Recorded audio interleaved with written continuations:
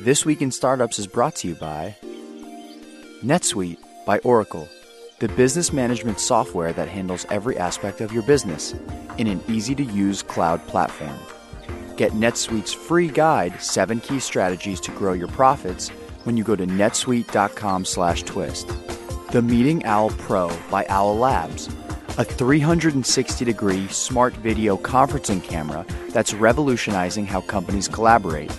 To get $50 off your first Meeting Owl, visit owllabs.com/twist, then use offer code TWIST at checkout.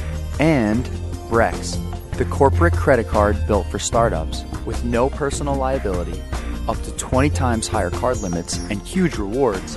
Brex is perfect for venture-backed startups. Sign up at brex.com/twist and get card fees waived for life by entering the code TWIST during sign-up. Upcoming launch events. Apply for the next Launch Accelerator cohort. Applications are due Friday, December 13th. Learn more and apply at launchaccelerator.co. Hey everybody, welcome to This Week in Startups. I'm your host, Jason Calacanis, and this is the show where we interview founders about their startups and how they want to change the world.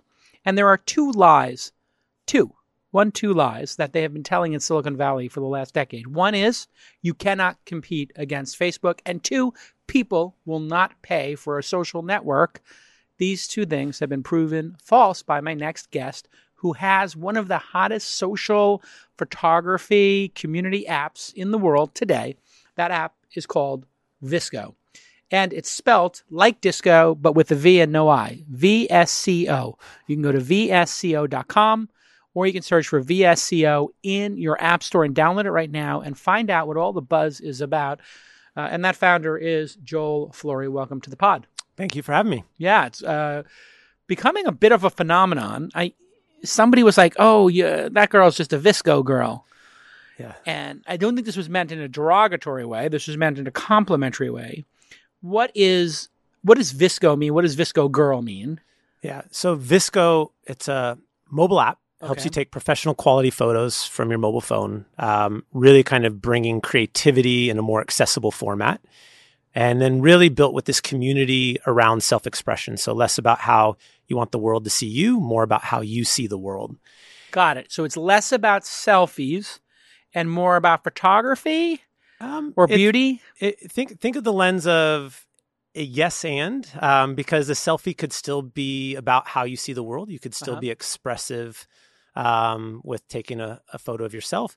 But it is more around turning that camera around and capturing what you see around you. Got it. Okay. And how is it different?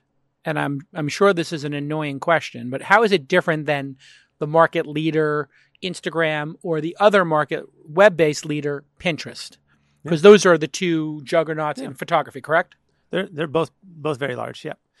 So for VSCO, it's never been an either or. It's more about when you take a look specifically even with Gen Z, who makes up over 75% of those that use our app. Okay, so those are people under the age of 25-ish. Yeah. They have this social playbook. They know what they're going to use an app for. It's not this one size fits all. They know the platform they want to use for one-to-one messaging. They know one-to-many. And for VSCO, it's really that lens of, it's not about aspirationally how I hope people see me. So it's not my personal portfolio or brand. There's not this compare culture with it. VSCO is really, you do it for yourself. You share photos because it feels good. So it's the beauty of the photography. It's the moment you captured, maybe some pride in work, but less about FOMO, less about, showing off maybe. Almost entirely not about FOMO. So like when we talked to our consumers recently in a recent survey, and over 87% were talking about how on VSCO, they don't feel pressure to be compared to someone else. There never have been public likes or comments. It's never been, or follower counts. You can't see how many people someone has as a follower. It's about you. Are you sharing because you want to? So you stripped out the devices that were meant to addict people. We architected it from the beginning. So it wasn't even like you didn't strip them out. You decided never to put in the viral loops and the addictive nature of social networks, which is to get likes and see how many you have, to see who liked you. That makes you come back to the app. And to get comments, which gives you this reinforcement loop and lets you drive followers, and you don't have the video game high score of follower count. Correct. So then how does it grow? Because you've sacrificed something very significant in the playbook of growth. Yeah. How has it grown? And do you regret making that decision and growing slower, or are you growing just as fast? Because there must be pressure. You have venture capitalists investing to grow, and those are the easiest ways to grow. Yeah. So you never put in the easiest ways to grow. I think the most organic and healthy way to grow is by word of mouth and someone finding value in it. And I think if you, been a longtime listener, and one of my favorite guests that you had on the show was Chip Conley. Yes. And Chip Conley's book, Peak, has this concept of kind of the top of the pyramid, self-actualization, like finding yourself, doing something about finding your voice and who you are as a person creates this evangelist for your product. And so, almost all of Visco's growth is organic. It's someone has this experience with the app, with the community, and this sense of what it means for them, and they share that with others. So we architected it in a way that it would be built for you and have long-term success of making you feel good and finding your voice versus these short-term kind of gains. So it's marathon running, not sprinting. Yeah. And I think it is.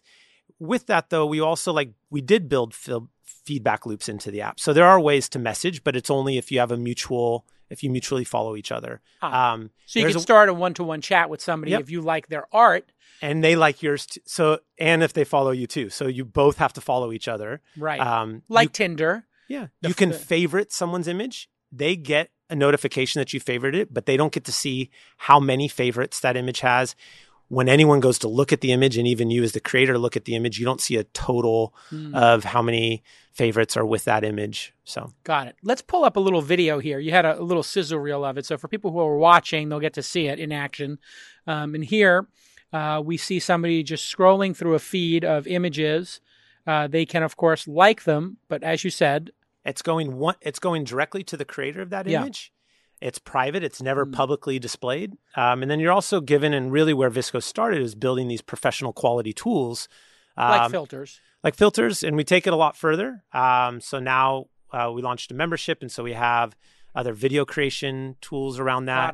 Got it. Higher professional quality tools such as HSL. What is HSL? Hue, saturation, and luminance. Got it. Yeah. So you can make it really beautiful. Yeah. And that's what I noticed is when I looked at the filters, they really helped you make very beautiful, stunning photography.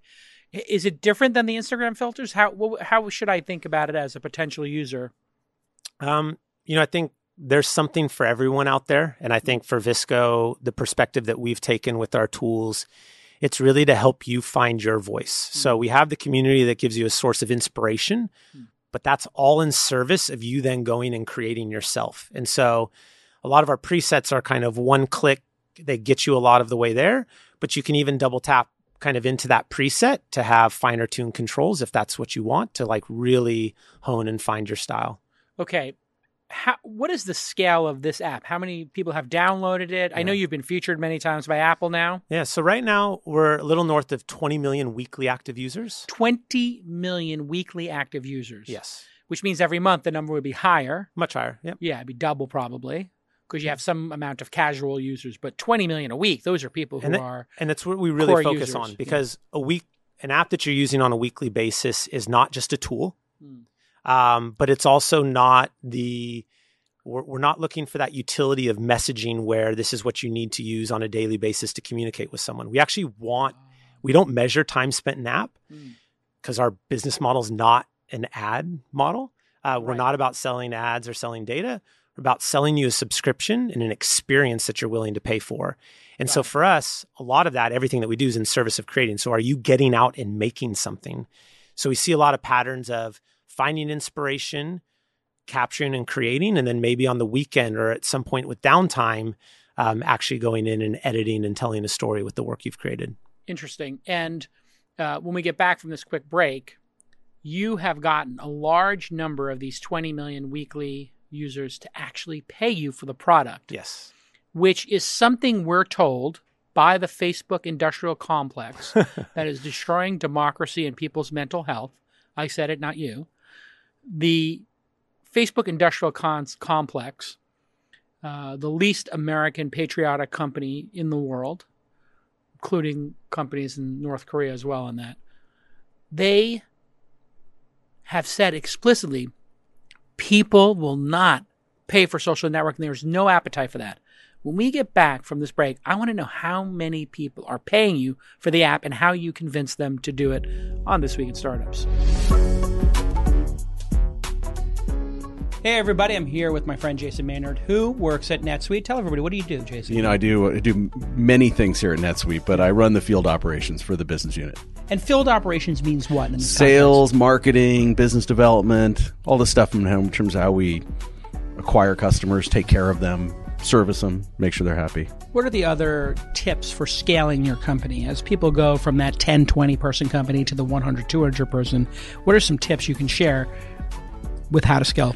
So I'll give you a story. When I got to NetSuite, I came from Wall Street, and I had all of these brilliant ideas, and they were just sheer genius ideas. And then after 90 days, I realized I knew nothing. They were all wrong. Yeah. I had all these expansion plans. You should do this. We should do that. And one of the things I realized is that you've got to stay focused as a company. Yeah. And too often than not, I think founders lose interest in their core mission faster than their customers do. So I think it's that's such a great way to say it.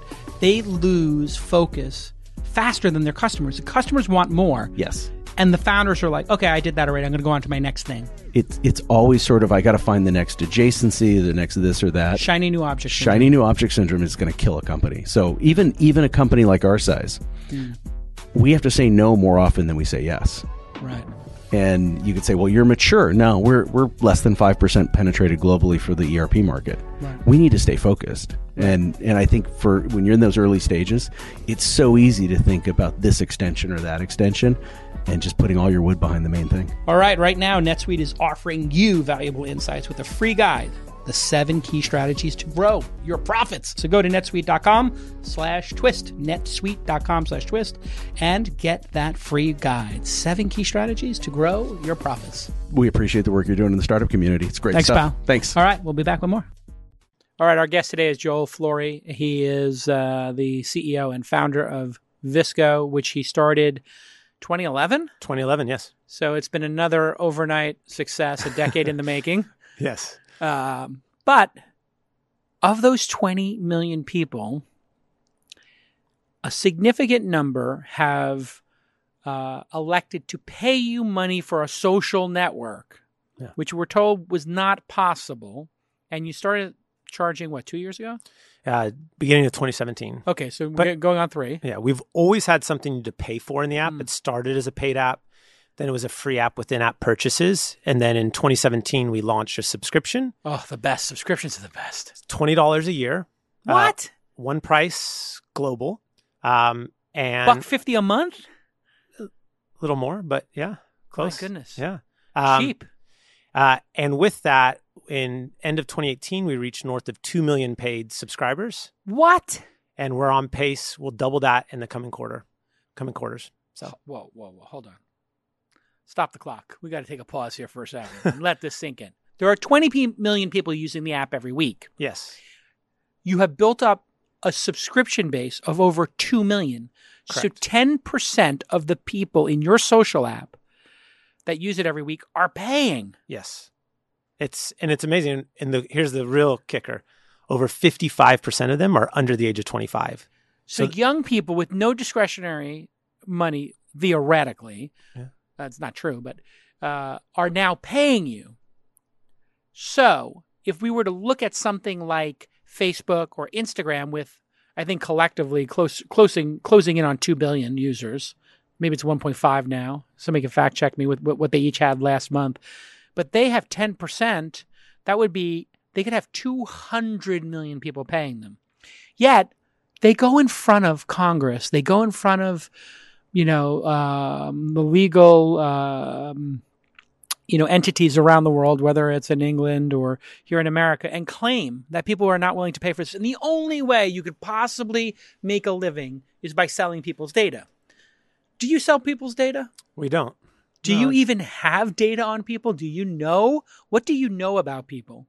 What we know is we know what they're creating. So as they're sharing images to the platform, we are understanding the context of that image, the quality of it. But all of that is in service then, as you saw in the demo on the app, there's a discover section where you can see content based upon what you've created or what you've engaged with that you might also like. So even what we're using that for is to help surface other content on the platform, other creators on the platform that you might find inspiration for. Amazing. And why is it so cheap? How did you come up with $20?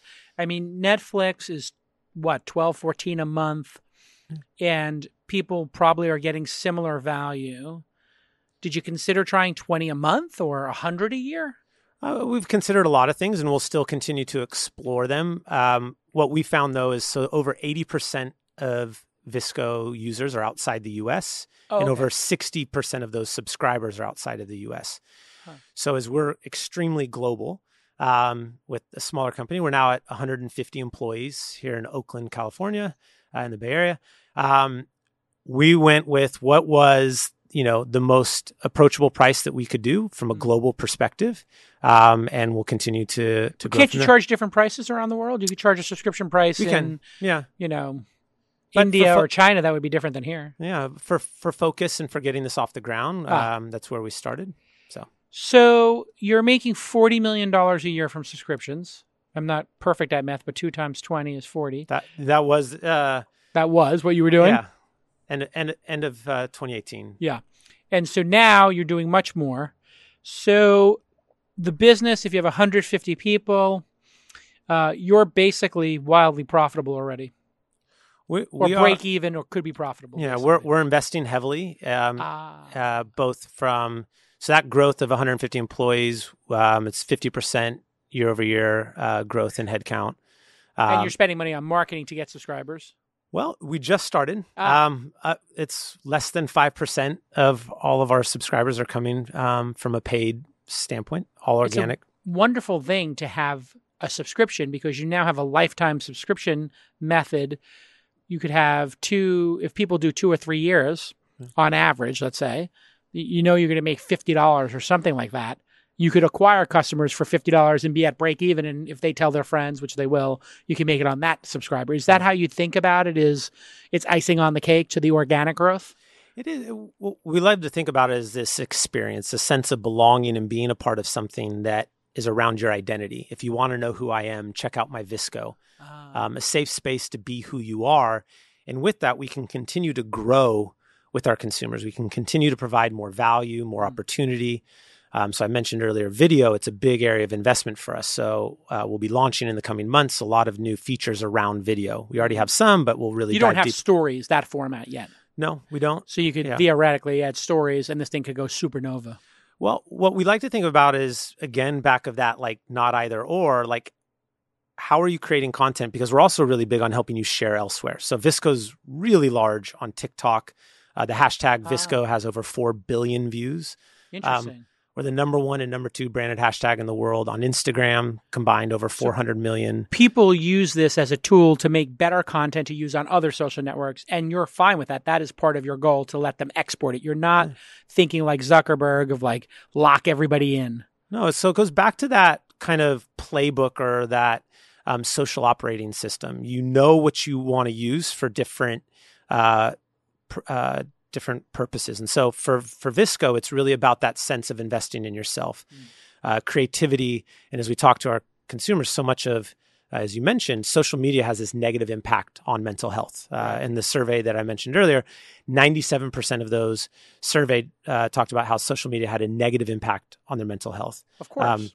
Over 80% of them talked about how creativity has a positive impact on their mental health. And so for Visco, this is this space where they can invest in who they are. They're carving out time in their day for creativity, and Visco's that place for them. Now, what they create, they're expressive. They do have these needs to share elsewhere, and so we help do that. So we've launched partnerships with Snapchat to help make it easier to share to Snap, and we're working on more there.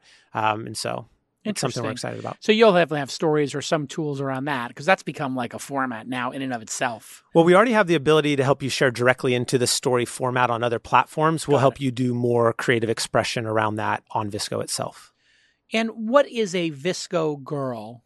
Because that went viral at some point on Reddit or somewhere. TikTok, TikTok, YouTube. VSCO girls. Yeah. What is a VSCO girl? It's just a stylish girl. It's a girl who likes to play with the filters. What is it? Yeah. So, here we go. Becoming a VSCO girl. Oh my God, it's a whole thing. No, this is beyond the whole thing. And so I think at VSCO, and especially from our consumers, we don't love to put labels on people. So this is something that's out of your control now. Yeah, and I think this is a trend that we've seen on VSCO for a long time, probably since 2015. Know your meme.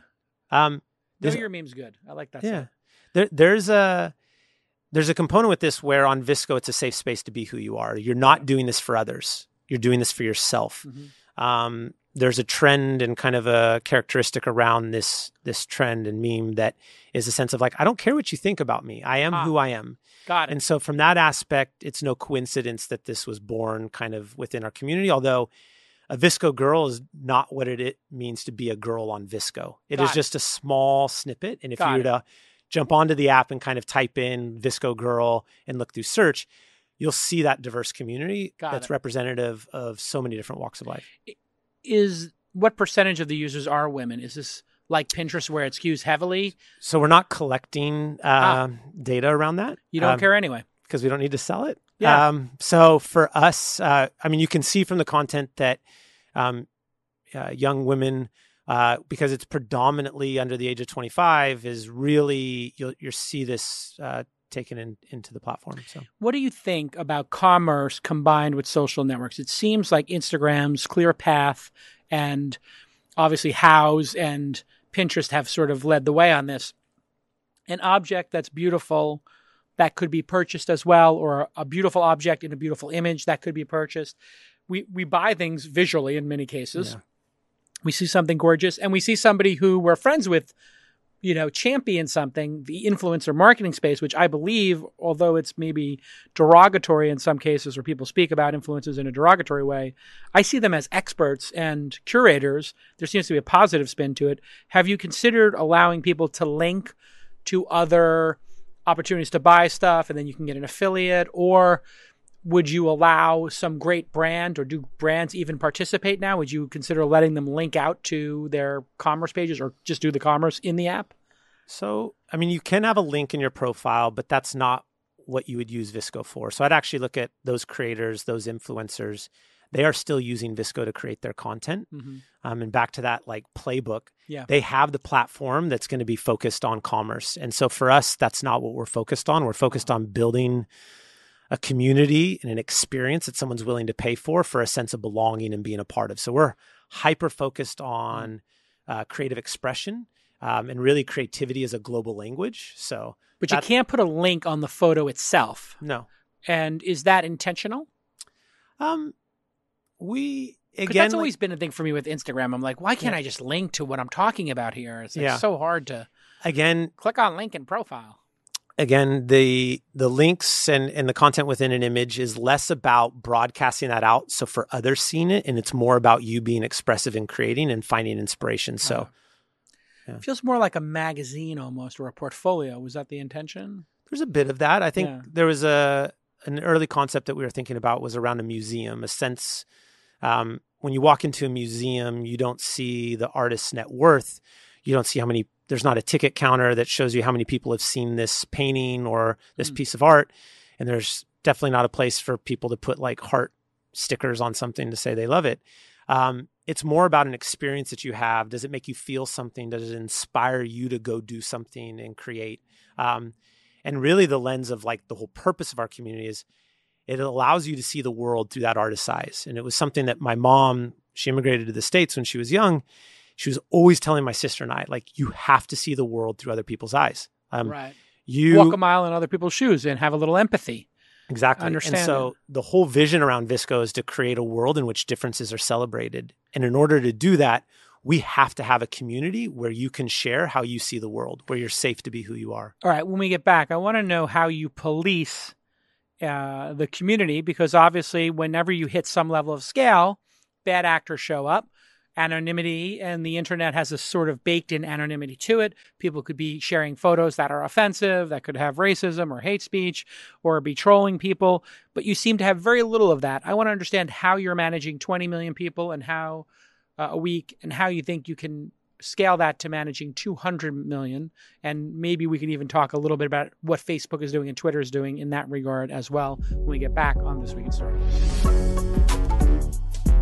Probably got a remote team like me, and you're probably tired of all these AV problems, bad sound, bad video, and just having dull meetings that don't get anything done. Well, I've got the solution for you. It's called the Meeting Owl Pro.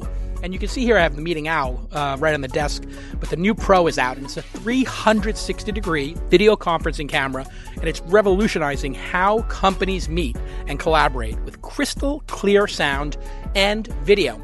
And the way this works is it uses AI to figure out who's speaking around the table and zoom in on them, both the microphone and the camera. So the people who are at home working, or let's say they're on the road in a hotel room, they get almost like you have a director switching, saying, go to camera one, now switch to this camera, now switch to this microphone. And this makes it feel like you're all in the same room. And it is plug and play simplicity. You can use it with any video conferencing software. It plugs in just like any other webcam. Plug it into USB, boom, it just works. And over 22,000 companies are now using the Meeting Owl because it makes hybrid and remote teams that much more efficient. And it's made our Monday morning and our Wednesday afternoon meetings seamless and efficient. We cannot wait to upgrade to the Meeting Owl Pro, which now has 1080p.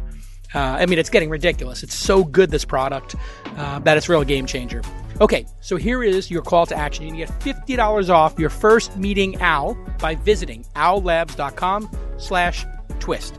Owl, O-W-L, labs.com/twist. That's owllabs.com/twist. And use the offer code TWIST for $50 off your first Meeting Owl. Thanks again to the team. We love the product, and we use it every week, multiple times a week, and it's bulletproof. I love it. Okay, let's get back to this amazing episode. All right, over 20 million people are using VSCO. If you're not, I need you to pause the podcast. Go do that swipe up, go to the App Store, type in VSCO, download it. It's going to be $20 a year. They're going to hit you up with that. I want you to pay it immediately because we want to support independent social networks and independent founders to succeed. If you're listening to this podcast, you got $20. You've been listening to the podcast for a while, huh? Since 2013. Wow. Yeah. It was one of the first. I was a non-technical co-founder, had been a photographer with my wife for a decade before starting VSCO. Mainly Bay Area. Oh, wow. So, yeah. Wow. So you're listening to it, and everybody's telling you you're non-technical, so you can't start a company. But they said, like, and it kind of going back to like what I've loved over the years is I get to see the perspective of so many other founders. Also with the News Roundtable, the perspective of the media of like the interpretation of what's going on in the industry. So I've always really been fond of that. Yeah. Any other favorite guests you've seen on the pod, or people whose like lessons you actually took? So I mentioned Chip. That was he was a very influential guest. It's so mind-blowing for people to me, like hearing that you've been listening to the podcast since 2013 and you said you watched a lot of episodes. Yeah. It's always mind-blowing to me that people listen to this. Oh, for me, it was like a lens into a world that I didn't have experience in and I didn't have a network with. So it was definitely, and I also then listen to the books that guests recommend. And so read about a book a week through Audible. Wow. I mean, it's very touching for me. Thank you for saying that because, you do this. We're about to hit 1,000 episodes next week, which is so weird. You can come to the 1,000th episode party. With David Sachs, is it? David Sachs is hosting, yeah. And it's so weird for me because I do it because I like this moment where you and I are talking. And I would have just had lunch with you previously. I would have just had coffee with you at the Battery or something, or lunch at Kokari, just to get to know you. And then when I heard about this podcasting thing from Dave Weiner and Adam Curry, who were like grinding on it, and then Ev Williams did Odeo, and we're all kind of sitting around, and I was like, this is a really good excuse to talk to somebody for an hour that isn't lunch. So I'm going to try this. And that was the start of the podcast, was just, this is more efficient than lunch because I can share my lunch conversation. And immediately it started getting like 500 people would listen. And I was like, this is mind-blowing. 500 people heard our conversation. And I said that to Evan Williams. You realize that when you came on to talk about Odeo before Twitter, nobody knew what it was. And then 500 people now know about it. He's like, that's crazy. and now like 200,000 or 300,000 people. Well, what I love is like a lot of the guests that you've had over the years, I would not have access to meet them or talk with them as easily. And it gave me a lens into their world, how they ran their business, the thoughts that the intention that they put into building it, or the mistakes. I think often we learn the most from the mistakes of others. Yeah. So not to repeat them. So yeah. What mistakes have you made in this so far 9-year journey from photographer with your wife to launching a photography app? How much did the first app cost you to make? You outsourced it? We did, and then we scrapped everything that we Of course, outsourced. I could have guessed that. Built it in-house ourselves. Of course. So you blew $100,000. We blew 50. You blew 50. It was dog doo-doo. Yeah. It was frustrating. You banged your head agaast the wall. It was unbelievable. Then you said, I need to get either a co-founder or hire somebody who's a pro to do this with me.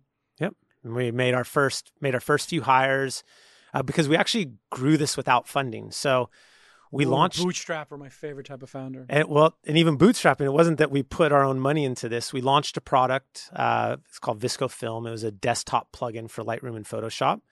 We made $250,000 in 48 hours off of selling this, off of 5 tweets and a 1-page website.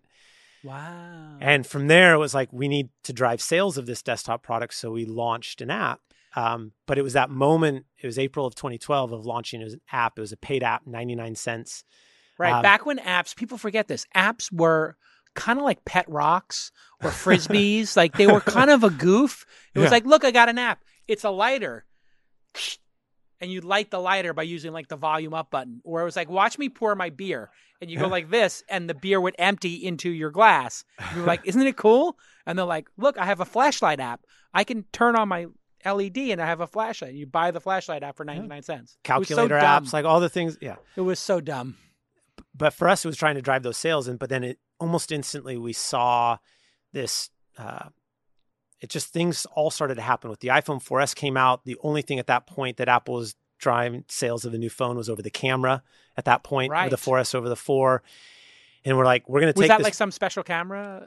No, it wasn't great at all. It still sucked. Yeah. But it showed Apple was willing as an OEM, and Apple doesn't think just in a few months, they think in years. Decades, so if their roadmap of this phone of this iteration was a better camera, that was going to continue to be how they were going to innovate. I mean, you take a look at with the latest keynote, felt like over half of it was all about the camera and video. I know it used to be battery life, storage, the processor speed. People are like, yeah, all good enough. Camera. Creativity. And this goes back to like this whole view, for such a long time as a professional photographer. And when I started out shooting film, it was all about, creativity was only for those that were like the pros or that like self-identified as it. Yeah. And you had to be good at it. And are you a snob about this? You still like the SLRs and you think like we've lost something by everybody using these? Or have we gained something? Oh, we've gained even more than something. I mean, we've gained an opportunity to equip the world with a creative device to capture what they're seeing around them. I mean, it's... So you're not like a purist. There's some of these people with the SLRs who are kind of like, God, this photography is subpar. It's better, isn't it? The average photo taken on an iPhone 11 or Pixel 4 is better than the average SLR photo taken 20 years ago? Well, but I even go like, better is so like subjective. I mean, ultimately, like more people expressing who they are, sharing how they see the world is better. Yeah. That's actually an interesting way to look at it. Is there a purpose for a DSLR? Absolutely. Do I still shoot? What is the purpose of an SLR today? Like what when you decide I'm going to take my SLR and dust it off and try to find it in the back of my closet, what is the circumstance under which you do that? It's usually around portraits of my family. So portraits are still better. But the phones are, I mean, everything serves a purpose. You have a tool for a different job. And if I'm going to want to use something, sometimes I'll do it. I think also just the process. So when I still shoot with film, there's something about the creative process and taking time. And we have the fact that it throttles you is more appealing because it makes you, you're intentional. Charming or more intentionality. Yeah, and there's a moment for it. Not every moment. I'm not carrying, a film camera with me right now. I'm not carrying a DSLR with me now. It's my phone. What do you miss most about film? If you had to pick the 2 or 3 things you missed most, I'm going to give you mine after. But so the thing I miss most is that there's this gap between capturing something and then actually seeing what you captured. Yes, the anticipation. I mean, people will never realize, like I traveled through Europe while I was in college, and it's like 6 months and bags of film Yes. that you have no idea what you captured. And you get Right. home, and I took it to Walgreens, and, you know, it was like, got my film back, and it's like flipping through for the first time and getting to relive that experience. It's now different. I now get to, you know, at any moment's notice, pull up my camera roll and flip through and see those moments and connect back to it. So It was so great when we used to do the magazine covers back in the day of Silicon Valley Reporter. There was a famous place in Manhattan, in the Flatiron District, it's 28th Street. I forgot the name of it, 5th and 6th Avenue, or 6th and 7th maybe. And I would go pick up there. It was a famous place for developing film, and all the professional photographers used it. And we had those big, thin film canisters. What was that called? 1/4 inch or something? I can't remember. That we would do like the covers of photos. The cover probably photos, shooting on medium format. medium format. Yeah. And they would be blowing through these rolls, and there would have to be an assistant there. I always loved the photographer's assistant who would be handing their one SLR over. They would get another one handed to them with the film already in it. They would be labeling it, putting it in. They'd have a whole row of 50 of these things on the table. And then we would go pick the photos up. Yeah. And sometimes I was so excited that I would go with the photographer, Frank Michelada, and we go get them together. And we would just sit there in a cafe and open them up and just one by one turning them over until we saw this beautiful cover. It was just magic. And I think that magic is really what we're trying to recreate within the app. It's that moment of so much of how we present ourselves online today has to be perfect. And people feel this pressure to be someone else or like something else. Yeah. And for VSCO, there's this notion of like creativity where the process, there's like beauty even in the things that don't turn out. And back to those moments of like looking through a contact sheet, you would look through contact sheet. Yes. You'd look through a series of images and you'd be like, oh, that's not great. Or, oh, I love this one. Just that process of reflecting on what you've created. What do you learn from that? How are you going to do something different the next time? Yeah. We're trying to bring those moments back through the app and make it more accessible for everyone. Now, what about racism, trolling, and all this nonsense? It's supposedly impossible to manage these communities. Is it impossible? Do you have a trolling problem? How many of the 150 people on staff, how many have to take care of people sharing porn or things that are inappropriate or hate speech? Yeah, so our community's never been about broadcasting a message to as many people as possible. So if you think about traditionally from a bad actor standpoint, it's usually to have those behaviors seen by as many people as possible. VSCO's community has always been about how you see the world, been about yourself and creativity. And our community guidelines are strict isn't the right word, but they're very intentional, actually. Intentional. And they're intentional to create an environment, back to our vision, a world in which differences are celebrated. You have to be safe to share how you see the world. Yeah. And that cannot inflict upon someone else. And so VSCO's not a place for hate. It's not a place for speaking down or trolling on someone. And there's never been about that. Our community helps with that. Yeah. So it's a very active community. And so you don't need to have 100 people on this issue. You know, it's not it doesn't have to be what everyone focuses on because it's not an epidemic. If I follow 100 people in my feed, is it ranked algorithmically or is it ranked chronologically? Chronologically.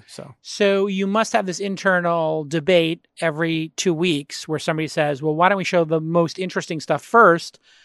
And you say what to them? So we have both the feed in which you see a chronological order of that's the default? The default's to your studio, but it actually then remembers where you left off last. So if you were consuming in the feed and you reopen the app, it'll bring you back to the feed. Got it. But we're always trying to learn what people want in that. So it's, So you would consider making it algorithmic? Well, no. So what I was going to say is the second section, so it starts with the feed, then there's the Discover section. The Discover section really is our algorithmic way. Right. But algorithmic for you. So it starts with a section called Just For You. And this is content based upon what you've engaged with on the platform, other content recommended to you. And then we have a series of our team creates editorial work based upon the content on the platform, telling an even richer story of the creators on the platform. So you say you'll see that. You trust your team more than you trust the algorithm. We also have algorithms. So if you continue down into that, then we have levels of curation based upon models that we've built around different styles, around fashion and wanderlust, and you can explore in there different styles in which our trained models are curating content from the community. But it's not like I'm going to open 100 accounts in Manila and pay somebody getting paid $1 an hour to create all these spam accounts, like them, and then trend. No, because you can't do that. Because there is no. But in that would all be in service of selling something. Right. If you were trying to sell eyeballs for an ad around that or engagement. So there's of no a certain incentive. You've taken the incentive out. Yeah.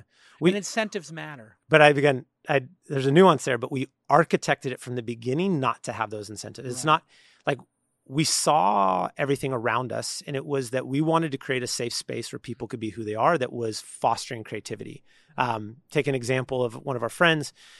He was like, "Oh man, I love your landscape photos." And he's like, "I hate them." And I was like, "What do you mean?" He's like, "But they're the only thing that gets likes on Instagram right now. And so that's what I'm creating." And it's like, but he's like, "I really wanted to be creating portraits, but that's just not what people are engaging with." It's so weird how fragile and weak we are as humans to this being liked. And the fact that they use the word liked, like we want to be liked, we want to be understood. It is like a basic part. And then the really tragic part is they use that like. So if you don't get likes, by default, you were unliked. And so sometimes even myself, I'll post something to Twitter and I'll be sitting there with my wife in bed and I'm like, God, I thought that was going to get more likes. And then I catch myself and I'm like, who cares? Yeah. Like I did that tweet for myself. Like I think that's an interesting tweet. Who cares what it's liked or not? So that's the exact mindset of what we're building for. And I think, all of the other platforms do serve a purpose. We have an unprecedented ability to make an impact on a global scale today because of these networks, both for good and for bad. And for VSCO, that investment in yourself, making it for how you feel, was really what we wanted to build and do that from the beginning. I want to ask you a question about great art in the world. And you can answer when we get back from this last break and we go around the third base. As you know, that's when the hard questions start and the interesting stuff starts. So we'll come around third. Do you think great art is created by people who care deeply about the audience, or truly great art is created by people who do not care about the audience? When we get back on This Week in Startups. Okay, when Brex founders Henrique and Pedro came to the U.S. from Brazil, they were working on a virtual reality startup, and they were rejected over and over again for a corporate card because they had no credit history.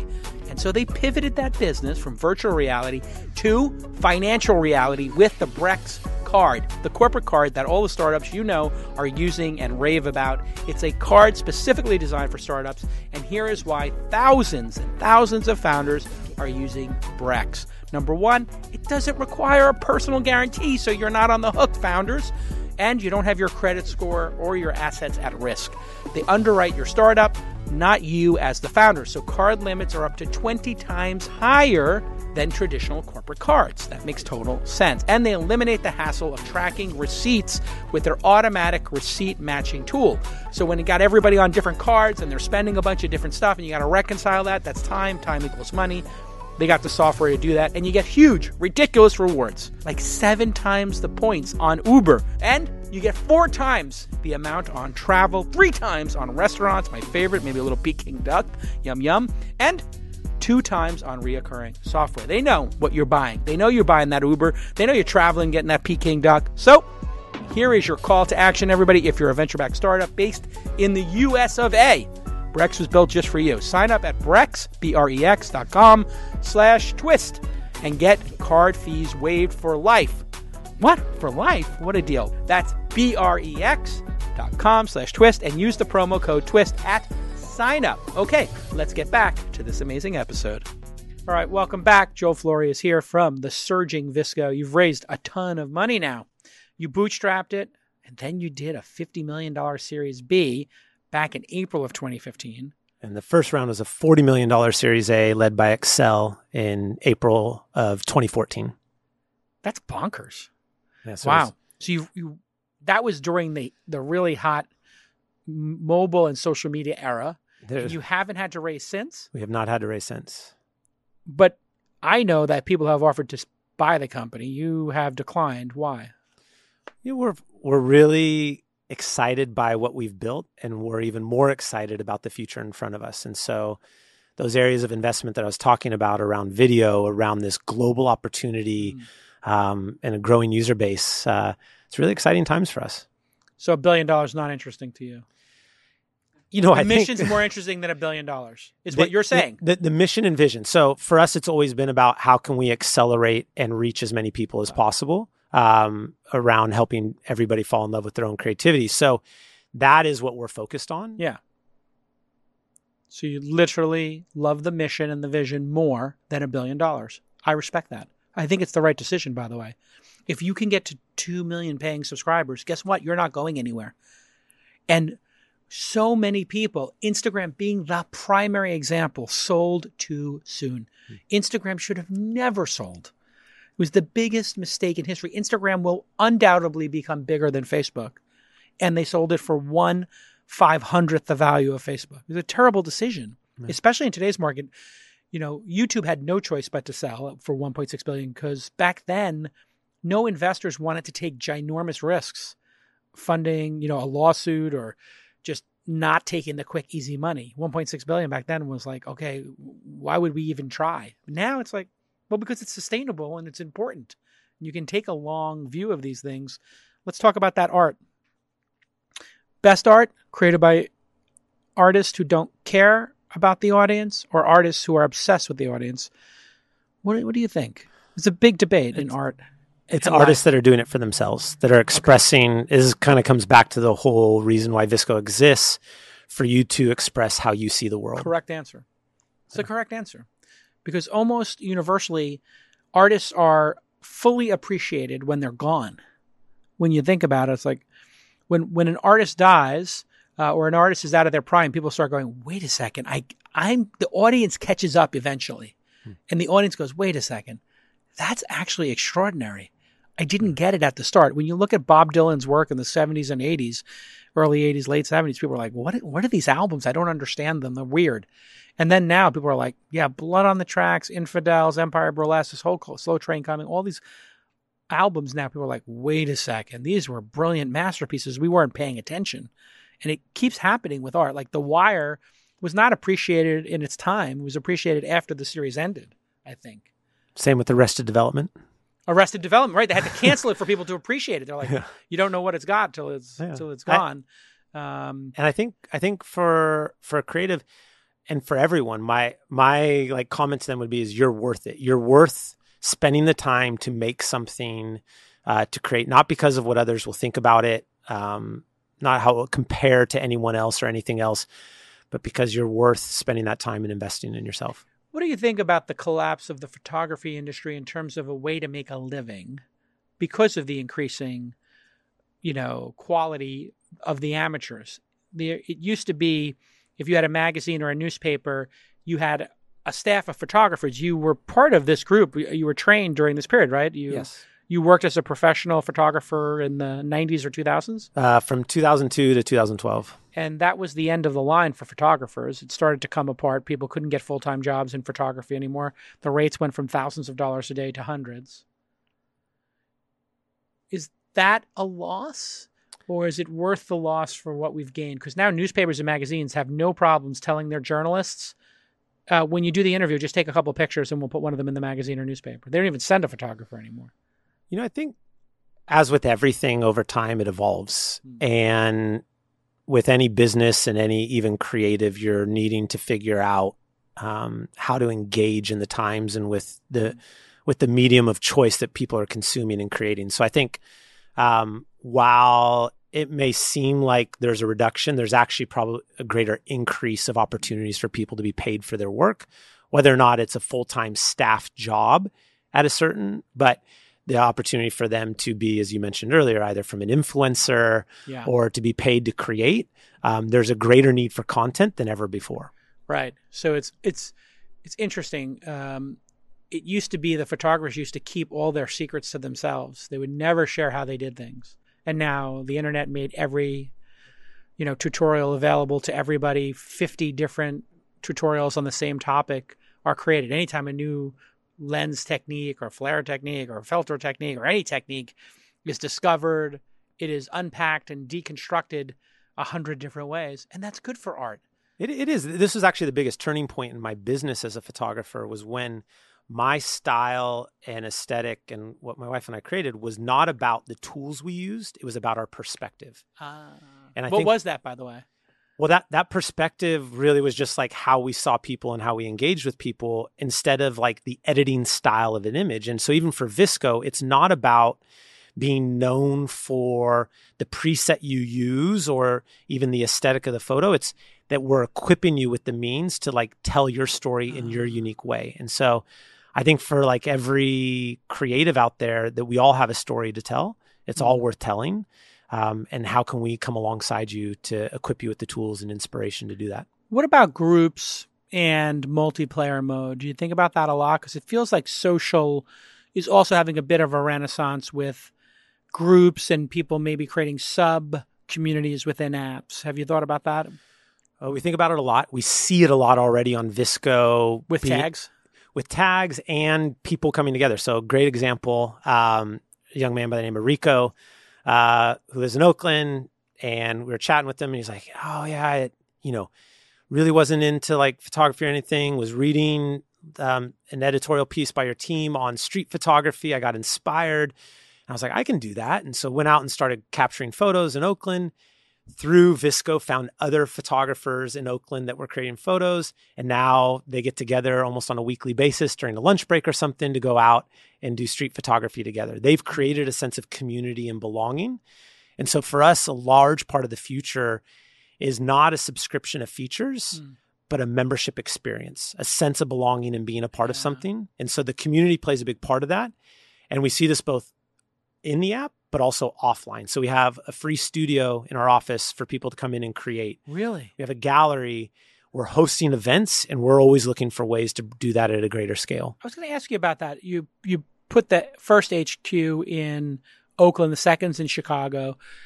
Is it an advantage for Bay Area companies to be in Oakland? Because I think 3 of my 12 people commute from the Bay, or 4. Yeah. It seems like it might be an advantage to be over there. Is it? Well, I think Oakland is a huge advantage. I love the people of Oakland and the community. It's like San Francisco used to be. Well, I've born and raised in San Leandro, which is just south of Oakland, and then also Oakland. And so for me, from like the perfect place in the world is a Friday night at the Oakland Museum of California. It's gathering of food, music, art, and community, and everyone from around the world's coming together to celebrate. And so for me, what is this? The Oakland Museum of California, OMCA. Okay. They do this every Friday. Every Friday night. Friday nights. Food trucks, food, whatever. Yep. And then there's music and dancing, instruction. There's art programs. I didn't even know about half this. Price admission to the museum. Wow.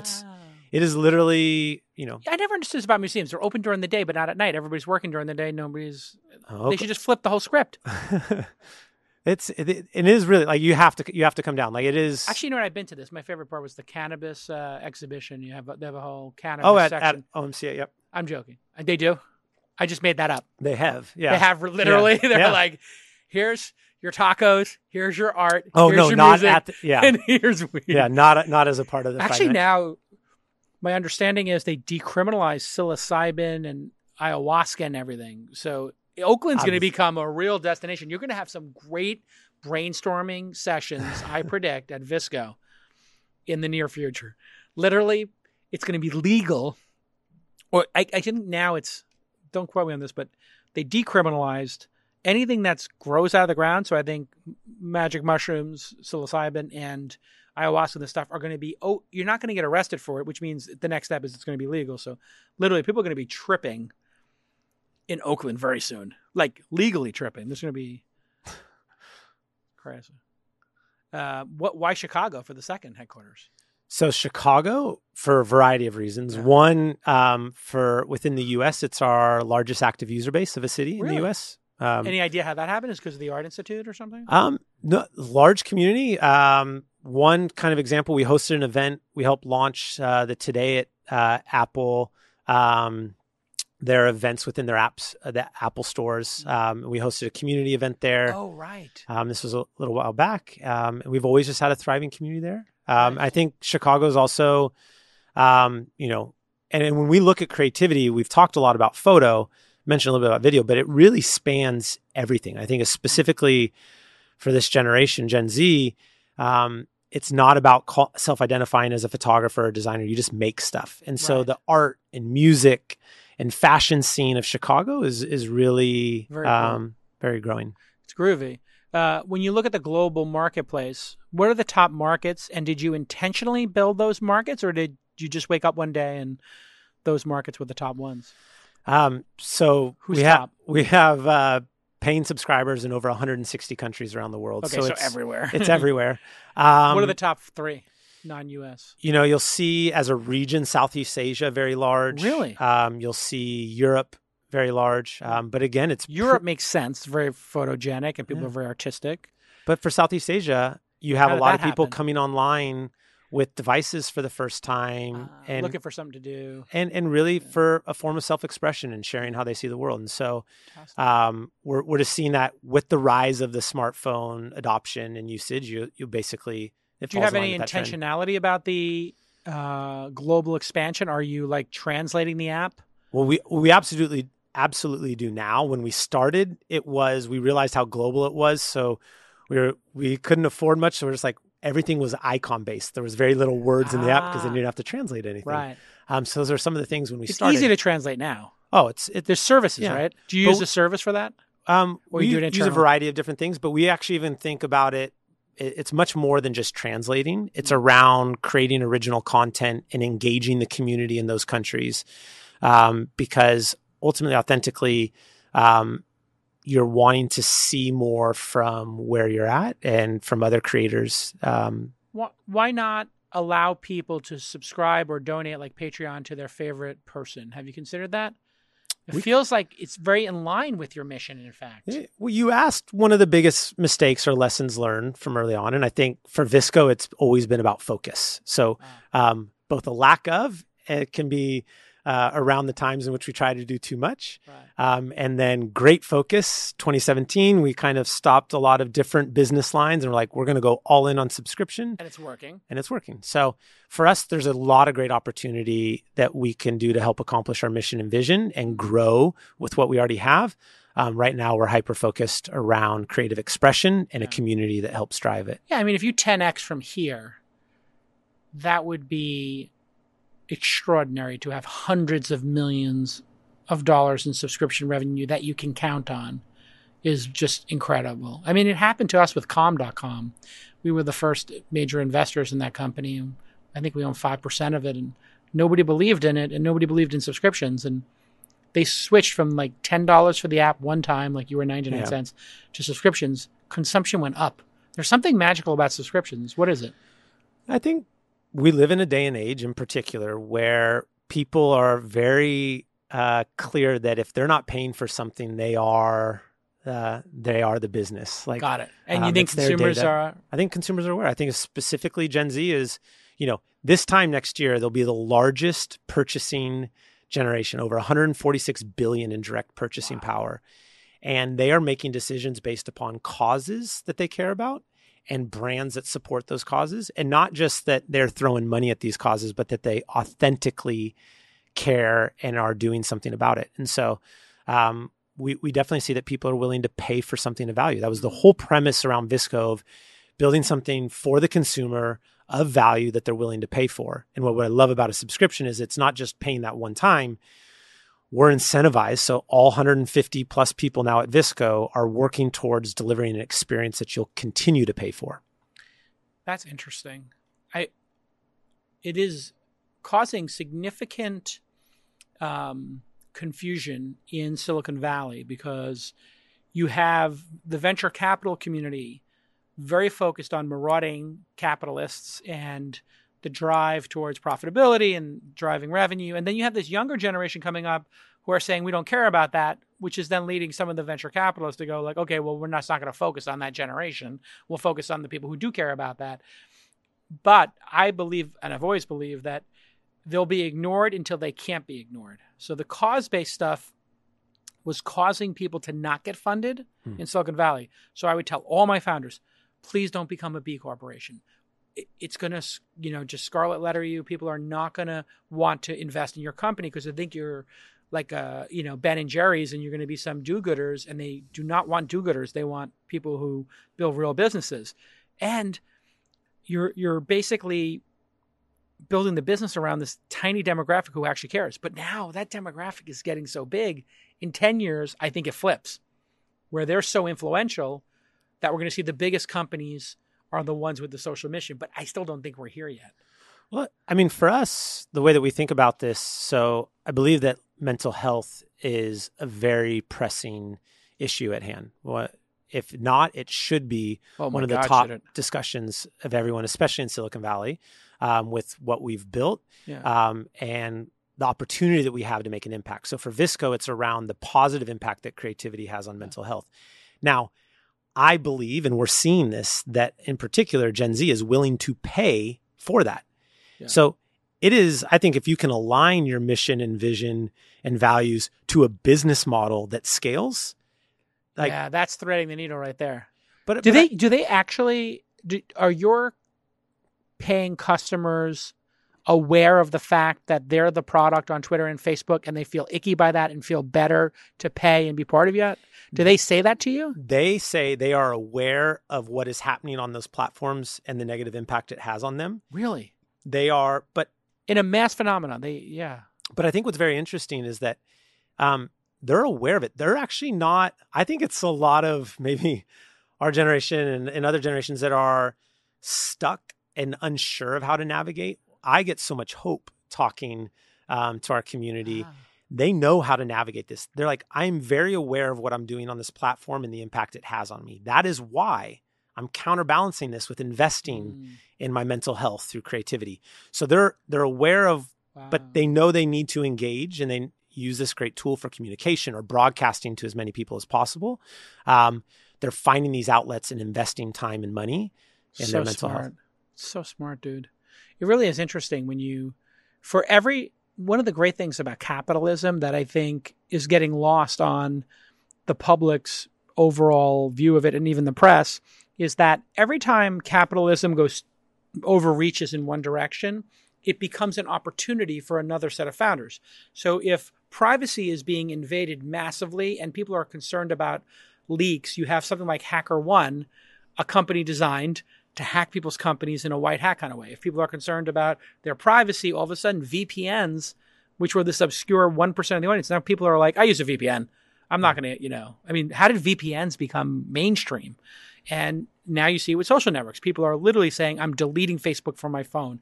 I'm only using Twitter at work on my desktop when I have something that I need to communicate for business reasons. I'm not doing it all day long. I'm removing these things from my phone. And then even Apple is conceding by putting the screen time limits on it. Think about that as an opportunity for Apple, Facebook and Google being so insanely obsessed with collecting data has given Tim Cook the ability to say, your privacy is a feature of our phone. The hardware's feature is that we don't take your data. We leave it on your phone encrypted. That's pretty amazing. Capitalism works. I mean, my hope is that all of this leads to, I love seeing that other platforms are experimenting with removing likes and comments. It's not a threat to VSCO. Should Twitter? I think if you were advising Jack, would listen, you know Jack? I don't know Jack. I'll introduce you. I believe that every company should be doing what's in the best interest of the consumer.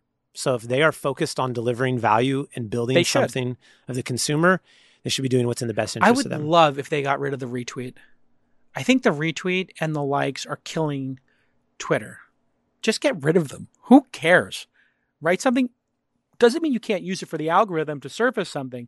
But we're in this weird video game where people are obsessing over it. And I think it does create this overhang of anxiety and this dependency on it. When I see one of my tweets go, I had a tweet the other day, I tweeted something where Obama was telling people to stop. It was kind of meta. Obama said, listen, being outraged on social media is not activism. Activism and going into the real world and doing change is activism. So don't give yourself any credit for retweeting something or being upset on social media. You actually got to go in the real world and do something.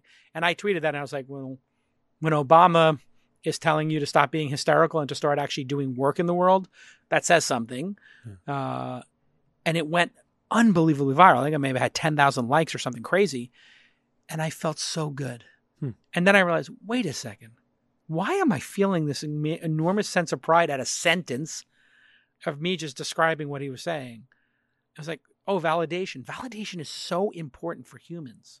Well, we look at It's dangerous. It's dangerous, and it's also an opportunity. And so I think for Visco, we're always looking at three things. And as Greg, my co-founder, and I, in building Visco, three human truths: that I am known, I belong, and I'm taken care of. I'm known. I'm known. I've been seen. Someone sees me for who I am. Right. Who I really am. Who I really am. Yeah. I belong. So there's a level of acceptance and approval. So Those some form of people see validation. me and they see me and they accept me. And they acknowledge. Yeah. They acknowledge And that. then there's a sense of taken care of. There's a level of helping and service, Yes. hospitality. One of my favorite books, The Outward Mindset by the Arbinger Institute. It's real outward mindset. What is outward it about? mindset. Well, exactly that. It's around in the workplace in particular, but in life, understanding the needs of others and helping meet those needs is actually really beneficial for work. So if I know what you're trying to accomplish, because we're working towards a common goal, if I can better understand what you need and how you're feeling in this moment and situation, how might I help you? That will help us as a team accomplish our overall goal even better. So That's great. Yeah. I mean, I try to explain to people, like, having a mission and values, the most important thing about doing those as a founder is for you to have clarity as to what you want to do in your life and the world in which you want to go to work every day.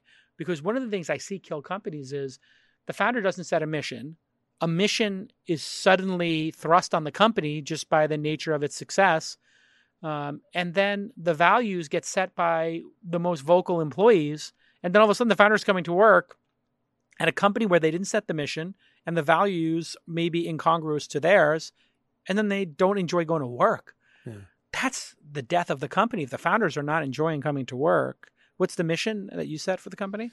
So we start with the vision. And so that's a world where differences are celebrated. A world where differences are celebrated. Yeah. Nice. You're seeing the world through other people's eyes. So back Love to it. that. Yeah. Back to mom. Yeah. And did the therapist tell you make that connection for you, or did you make it? no, I'd love to be in that therapy session. where Yeah, it's like, no, what did your mom say? yeah, no, I think it's my mom said this. I had the impact on me, and I don't know if I truly appreciated it for what it was until later in life. And I think now being married and with kids, like, you're doing that on a daily basis. You're needing to understand the needs of others in a way unlike ever before, where it's not just about you. Yeah. And I think that for me has had a huge impact. That's what I love going to work. I love understanding the needs of our team and how to bring them together to accomplish something great together. What are the values? Did you set like some values? We are blank. We are blank. Yeah. Our values are around being an active participant, not being like a passive observer, around being yourself, having a growth mindset. Yeah. Personally and for the company. Yeah. And building together. So not doing this on your own. No hero ball. Yeah. This is about both teaching and learning at the same time. Always putting the creator first. And then if something's worth doing, it's worth doing right. See, that's the one I like. That's Benjamin Franklin who said that, I think. I'm not sure. Yeah, I think it might have been Benjamin Franklin. Anyway, if you're going to do something, you might as well do it right. Right? Like, if you're going to put the time into making a steak, make it the best steak you can. Yeah. You know? We talk a lot about having intention. So, like, have a reason for what you're doing. Because the beauty of that is, even if it fails, if you had an intention for what you're trying to do, you then know what you can do differently the next time. So that ties into that growth mindset and ability to grow and find a new way. It is amazing. I have some founders who come to work and they just go to work and they just start going through a punch list. And it's like, well, what's important here? And they're like, I don't know, the list? Should I resort the list? I'm like, no. What's the mission of this company? Like, what are we actually trying to accomplish here? And let's talk about that for a second and then set some goals around that. Yeah. And then you can prioritize. But if you don't have the mission, how do you prioritize what's important? Yeah, I mentioned Chip Conley, and he has a book, Peak, that was helpful in that. And probably the largest one was Patrick Lencioni's book, The Advantage. The Advantage, which was his previous books, The 5 Dysfunctions of a Team. So that's the one that made me realize that we had a lot of issues and I needed to like be do very an offsite intentional. meeting. Yeah. It was like the 5 Dysfunctions of a Team. And then he did another one, like the additional 5 dysfunctions or something, like exploring them. But it's about offsite meetings. Yeah. And he tells it like it's a fictional account. Oh, yeah. And there's like some high performer, but who's a jerk. And, you know. I highly recommend everyone to read it. Yeah. Lencioni, we haven't had him on the pod. Let's get him on the pod. The Table Group. Yeah. The Table Group. Have you interacted with them? Or I mean, because they do offsites, I think. Yeah, they do. Yeah. Oh, here he is. The Advantage. Why organizational health trumps everything else in business. Yeah. Yeah, Lencioni. He's great. He's local too. Is he? In the Bay Area, yeah. Bring him to me. Do you know him? I don't know him. Let's take him to lunch. Me and you. I would love take that. him to lunch. Oh, you know where we can go? Have you been to the, I think it's a Mexican joint in the basement, the first floor of the Cape War Center for Social Justice? Oh, Agave. Agave. Yes. Have you been there and had the mole? It's amazing. Oh, my Lord. Yeah. Every time Mitch Capewar is like, hey, we can have the board meeting for Blockable at my place, I'm like, yes. And I'm like, do it in the morning. And they're like, I thought you don't like mornings. You're an afternoon guy. I'm like, I like mornings because I want to go there and get that chicken mole. And they make the tortillas and arepas and everything there, like phenomenal. To order. Yeah. And then they put this, I was never into mole sauce. I always thought it was kind of weird. I wasn't sure of the taste. And they do roast chicken. You know, like when you have a great roast chicken? It's my favorite. It's unbelievable. And then they shred it apart. Yeah. They pour this mole sauce on it. And then they make you fresh tortillas.